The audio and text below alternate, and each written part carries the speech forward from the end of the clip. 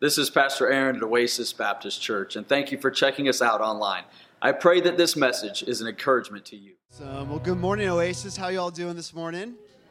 Awesome. Y'all got your coffee. Y'all feeling good? Good. So glad to hear it. Well, hey, good morning. My name is Josh White, and before we even get started today, I just want to put honor where honor is due. I've gotten to know Pastor Aaron now. My goodness, man, it's almost close to 10 years that we've got to know each other and been able to see him in his ministry here at Oasis, and also as well as Pastor Dan. And y'all, like, just so you know, from an outsider's view looking in, you have such a beautiful culture here. You have such a dynamic community here. And so I just want to give honor where honor is due. Can we just put our hands together and thank your pastors for what they do here at this church? Awesome. Also, I woke up this morning. I came in last night from Bakersfield. And, you know, I am fighting a gnarly cold. I don't know if it's the dust here. I lived here for a couple years. I absolutely love Las Vegas, but I don't really like the dust. And so my I almost said my nasal cavities. I think that's the right term. My nose is just all kinds of stuffed up. So bear with me through today. Hey, we are launching this new program, this new, what we're calling a movement in San Francisco called Canvas College. Just to give you a little bit of some background with that, I took a different role at our church this last year. I took more of a pastoral role, and one of the things I was handed was a college internship ministry. And I went to school for ministry, and I ended up going through school for about 4.5 years. I went longer because, you know, I'm not very good at math. And I studied music, and I realized I didn't need about 3/4 of what I learned in that school, because I realized halfway through that my calling was different than what I thought it was going to be. And so what we want to do is help young people discover who they are, to discover their identity, or simply just to discover the leader that God has created them to be. And we get to now partner with Southeastern University out in Lakeland, Florida. And y'all, we are able to provide a 2-year ministry certification program, a 2-year fully college accredited Associate of Arts program for less than $10,000. I don't know if you know, that's really cheap when it comes to school. But we also have a grant that the government has given us where if you apply for this college, 99% of our students so far have been able to be accepted to that grant. And you're actually able to go to school for $2,500 for 2 years, to be on staff with the church and to receive a 2-year AA program. We want to defy that system. We want to beat that epidemic that's called student loans and debt in our millennial generation, and we see that this is a beautiful way to do that. Like Pastor Aaron said, my name is Josh. I live in San Francisco, California. I absolutely love it out there. Like I said earlier, I lived here for a couple years, and I just love the West Coast all in general. I'm a pastor out there, and I absolutely love the Bay Area and what the movement that God is doing in that area. And as Pastor Aaron said, I was able to write a book a couple of years ago. And for the better part of 2017, I spent a good amount of time writing this book. It's called Makers and Monsters. And a huge part of what I focused on was finding the artist that God has called you to be, finding your inner artist, and fighting off your inner critic. I already know what you're thinking. You're probably here saying, Josh, I'm not a painter. I'm not a poet. I'm not a musician.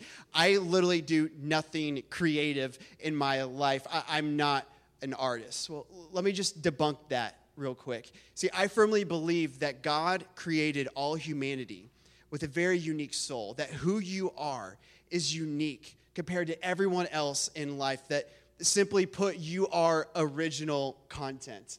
And therefore, the life that you build, the life that you create, that makes you an artist at work. And that makes the life that you're creating a work of art. But see, I also firmly believe that the worst enemy that we have in our lives is ourselves. Case in point, we are our own worst enemies when it comes to calling and living this life that we are called to create. We let these lies creep into our souls. What I call in the book monsters creep into our souls. Lies like insecurity, inadequacy, feeling like you have to be perfect at everything, feeling like you just have to be good enough. And I absolutely love that song, that old hymn that we sang this morning. Then sings my soul who I am. It sings out to my Savior because he is great, which means I don't have to be good enough because Jesus is more than enough. Amen, church. So for a better part of 2017, I spent looking at this content. And what I really want to talk about today actually applies, and so crazy how this worked out, applies so perfectly about going into this next sermon series that you guys are starting next week over looking at truth over society's opinion on how we should live our lives. When I was writing this book, there's one major thing that I realized that we all are creating at the same time. At the same time, we are all creating the future together. You are all creating your future at the same time. The very next step that you take, the next path that you choose to step on, with your next inhale in, as you exhale out, you are creating your future. And I think all of us have had beautiful examples of what the future looks like. Beautiful people who have made such a prominent example of what living out their future really means. I mean, we just celebrated MLK Day. What a beautiful illustration of what it means to bring racial reconciliation, togetherness in America. You have people like Michael Jordan, an amazing sport icon who defied what it meant for a black man to go into the NBA and become one of the greatest superstars in all of history. And maybe for some of you here who may need to confess this sin, your example was Hannah Montana or someone like that. And I hope you'll be at the altar once this message is done today, because that is a cardinal sin in my book. But we've all had people in our lives who show us what it means to create a beautiful future. And I think we all can also say that we've had people in our lives who show us the complete opposite of that, what it means to absolutely destroy our future and even destroy the people's future around us. Ironically, for me, that was my second grade art teacher. Her name was Mrs. Shreves. If that name alone doesn't send shudders down your spine, Mrs. Shreves. Now, listen, I understand to put it lightly, I was stubborn as a child. I always asked questions. I had a major authority problem when I was growing up. For some reason, I just wanted to know, why do I have to do what you're telling me to do? Is it effective? Why do I have to do it? Tell me. And usually that meant I would get grounded for 2 weeks. But I also did this with my teachers. And, I was a daydreamer when I was in school. I loved to dream like what my future would look like, what God was kind of calling me to. And my art teacher seemed to always want to bring me down in some way. And I remember this one particular day.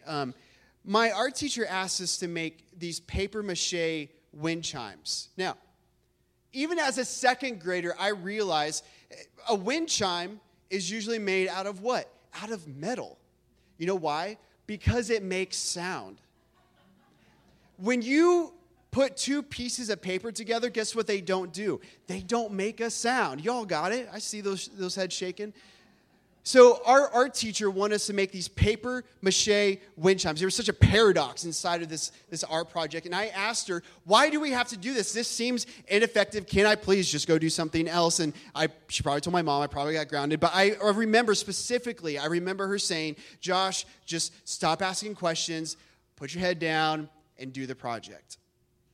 So I did what, every good 7-year-old would do. And I didn't do that. I took the art project into my own hands. And this is what I did. I made this papier-mâché wind chime that she wanted us to make. Except I went over to this little area in our art room where we had all these leftover pieces of art from other projects. Sure enough, I found these little shards of plastic and metal. And the early 90s were weird, y'all, okay? So, I found, these, pieces of metal in a schoolroom that were basically just left over from another art project. And I decided to glue those onto my papier-mâché wind chime. So I did that first, so it would make sound. But then also, our art teacher, she told us, it was springtime, I want you to paint this vibrant colors. Now, if you all notice, I'm not a very vibrant guy, okay? Like, black is kind of my natural attire. So I did what I wanted to do, and I painted the whole thing black. And I had this paper mache wind chime with shards of metal all over it, painted black. It looked like I had this, like, medieval battle weapon and not some, like, beautiful, delicate little art project. And I remember my art teacher going desk to desk to desk saying, good job, thumbs up, high five, you get an A+. And for some reason, in my second grader head, I'm thinking, she's going to love this art project. That's not what happened. She gets to my desk, and I hold up what looks like a Viking piece of weaponry, and I go, this is what I made. And she looks at it, and she goes, what is that? And I said, well, I made some adjustments to this art project, and she cuts me off. She grabs my paper mache wind chime, and she says, I'm throwing this away, and you get an F. Y'all, I was 7 years old. Do you realize what type of emotional trauma that can do in a 7-year-old's life? 7-year-old, and I fail art class. I remember, though, if there's two things that I remember, it's this. Number one, I think we can all agree with this, that my art teacher was the devil, right? Straight up Satan right there. And number two is this. I went home that day feeling like an absolute failure. Because the thing that I had created, the thing that I had done was a failure. Therefore, I automatically assumed that who Josh was, who I was, at the core of my existence, that I was a failure. And I realized I started carrying this emotional platitude in my heart as I went forward in life. I get into junior high, and you're not skinny enough to be in the popular crowd, or you get into high school, your grades aren't good enough to get into the college you want. You get into a college, and you don't get the internship because you're just not good enough, and you don't get the job out of college because you're not good enough, and you're just not good enough. I slowly started to believe this lie that God had created a mistake. Have you ever been there before? Ever been in this place where you feel like I'm not pretty enough, I'm not disciplined enough, I'm just not good enough? You see, all of us have been designed to do something specific with our lives. All of us are original content. All of us have a unique design and calling on our lives. God has imagined us to imagine what the future looks like, and He has called us to create something within our lives. But so many times in life, we choose the regular mediocre and comfortability because we feel like we are simply not good enough to live out that calling. Have you ever been there before?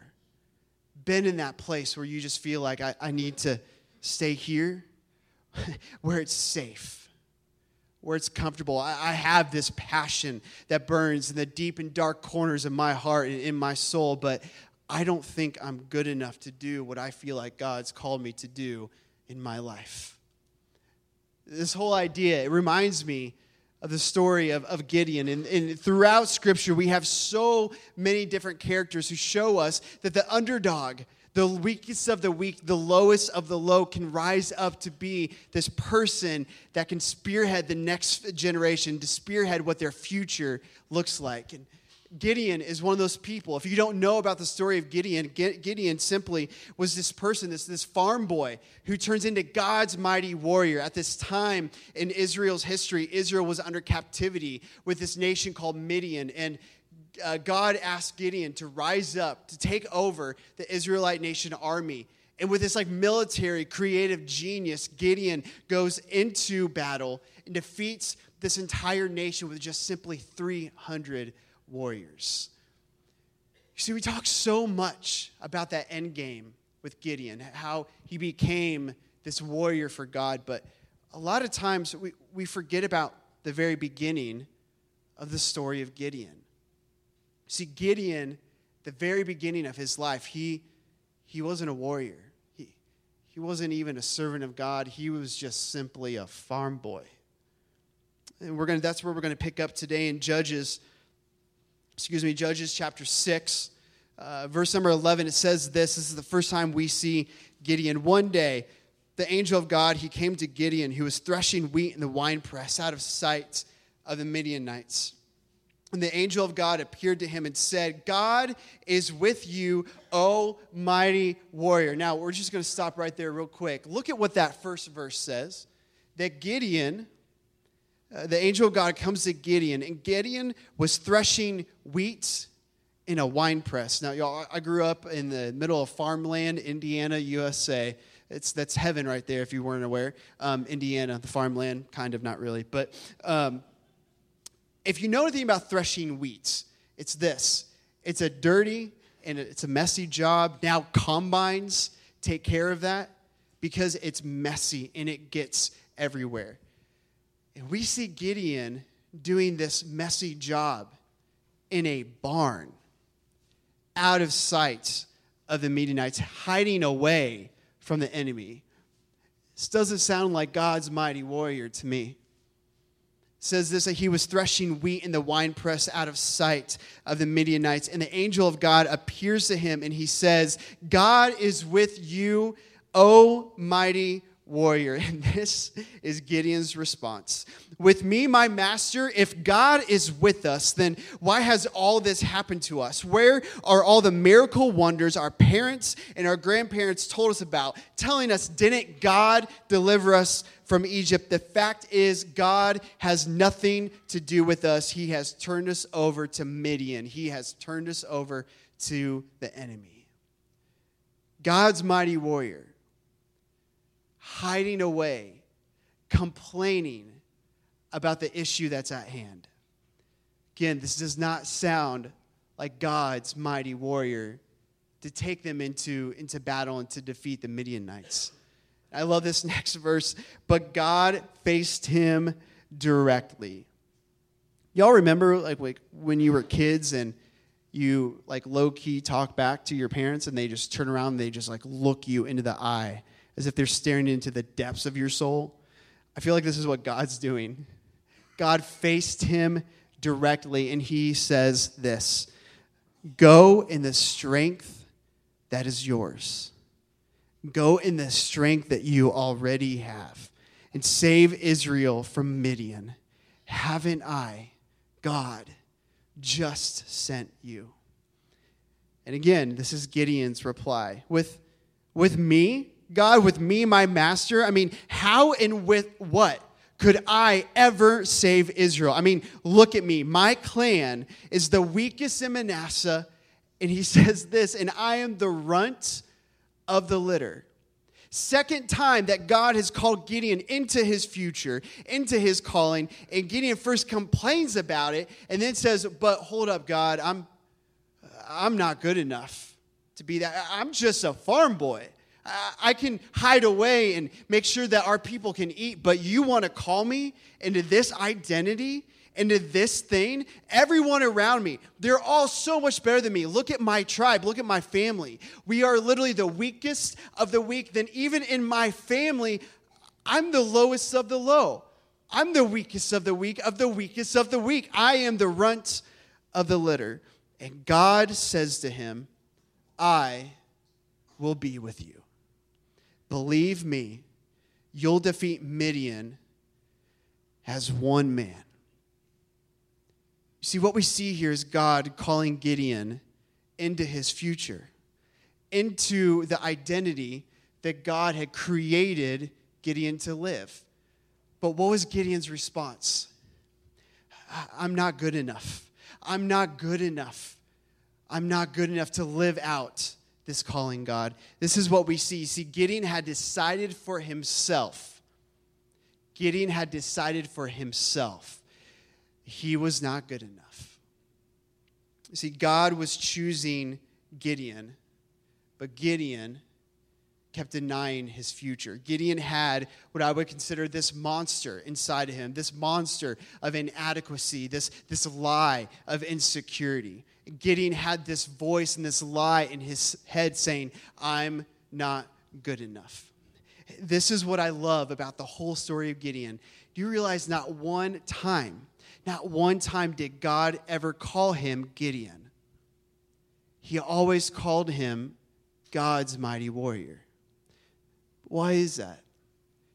God didn't know him as Gideon, the farm boy. See, God had known him as Gideon, God's mighty warrior.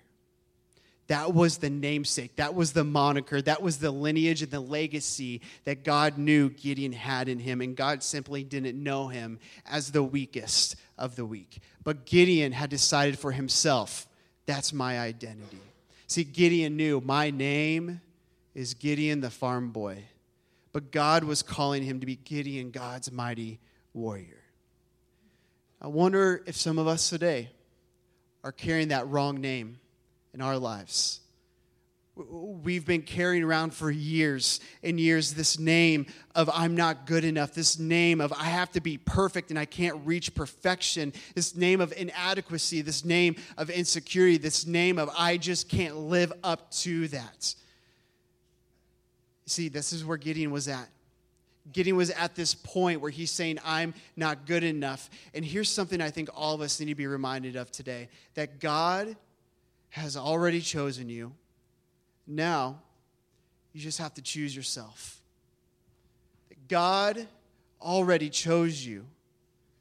Now choose yourself. And can I just give you some ammunition for this?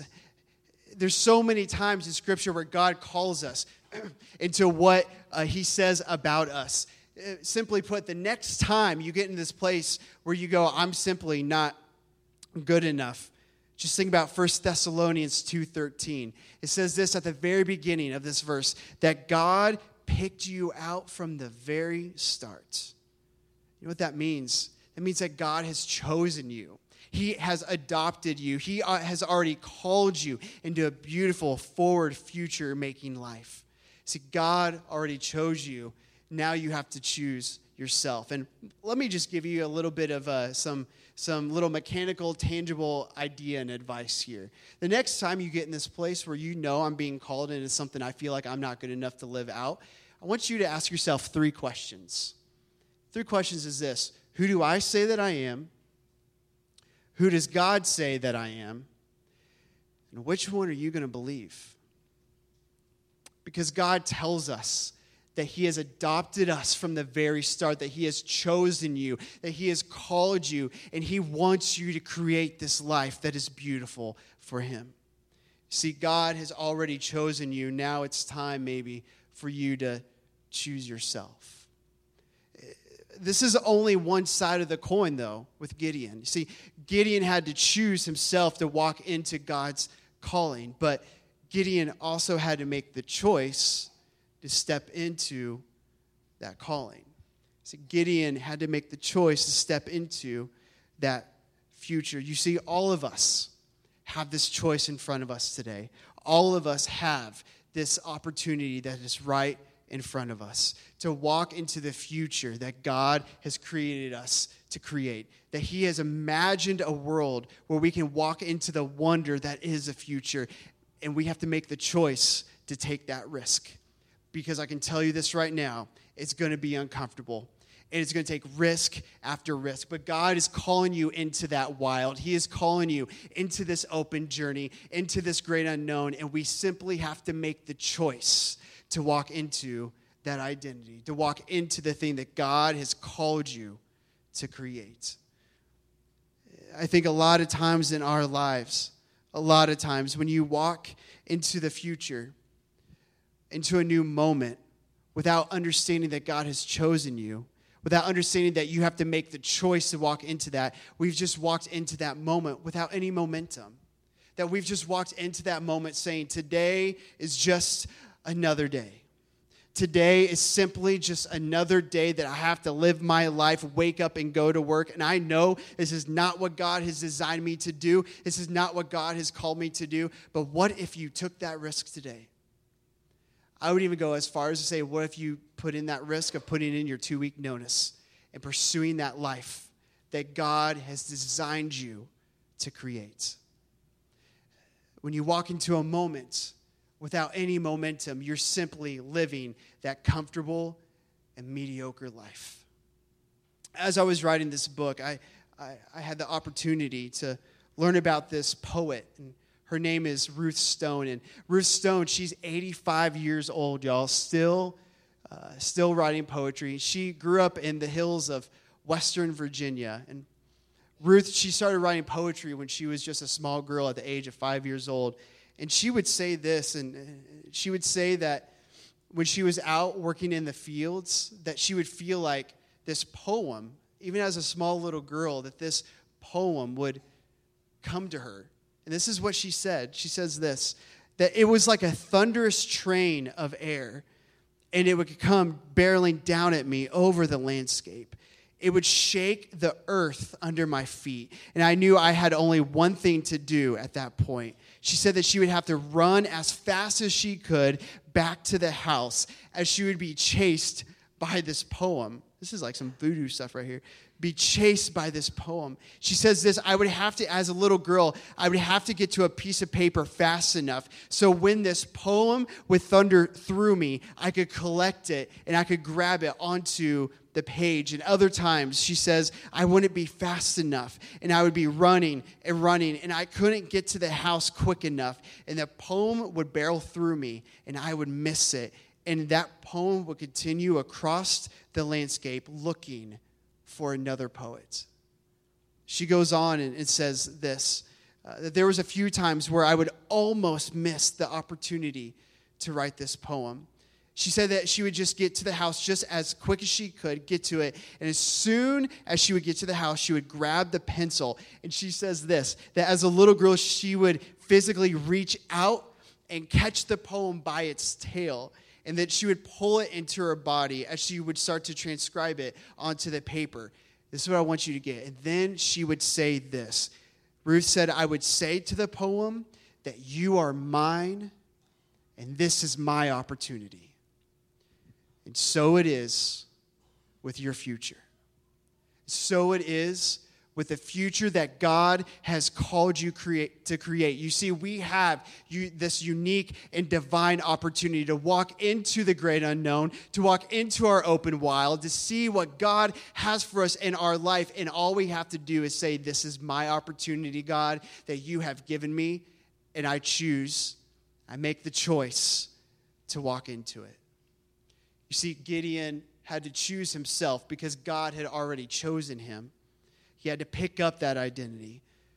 But then he had to make the choice to step into that future.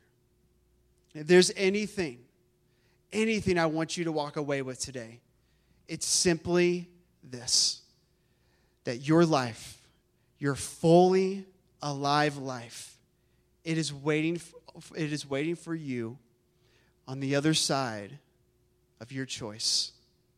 Your life, everything that God has created you to create, everything that he has imagined for you to imagine, every single piece of your identity that he has called you into, it simply waits on your choice. And that life, a full life, a life that is filled with Jesus, is on the other side of that choice. If there's anything that I want to leave with you today, it's simply this question. What will you choose? What will you choose? You see, we have two options here. We can choose a life that's mediocre, status quo, that is comfortable. We can choose to live our day after day after day, living in this identity of I'm just not good enough. Or you have the opportunity to walk into the wild, into the great unknown, into that open journey that is God saying, I have designed you to create the future. You see, if there's anything that we need to do as Christians, as believers, if there's anything that this church needs to do to spearhead the movement that is Jesus in this life, we have to pick up our identity, be the first people on the very beginnings of the battleground, and cry out and say, God, I am here. I am here. I step up. I volunteer. Everything that you have designed me to be, God, I am here, and I'm ready, and I'm willing. And then that monster, that lie, it'll creep into you, and it'll say, you're not good enough. You're not good enough to live out this life. My friends, do not listen to those lies. Do not listen to that identity, but simply listen to the maker who made you, the creator who created you, that says, come and follow me. That says, I have created you to simply change the world. I have created you to make a movement, to make an impact on people's lives. Today, friends, maybe we become the makers that God has made us to be. Today, may we silence and declare warfare against our monsters. And if anything, may today be the first day of the rest of your life. Again, thank you for checking us out online. If you have never been to one of our services, it would be such an honor to have you as one of our guests. If you have made any decision today, our staff would love to celebrate with you. Would you please email us at info@oasislv.church.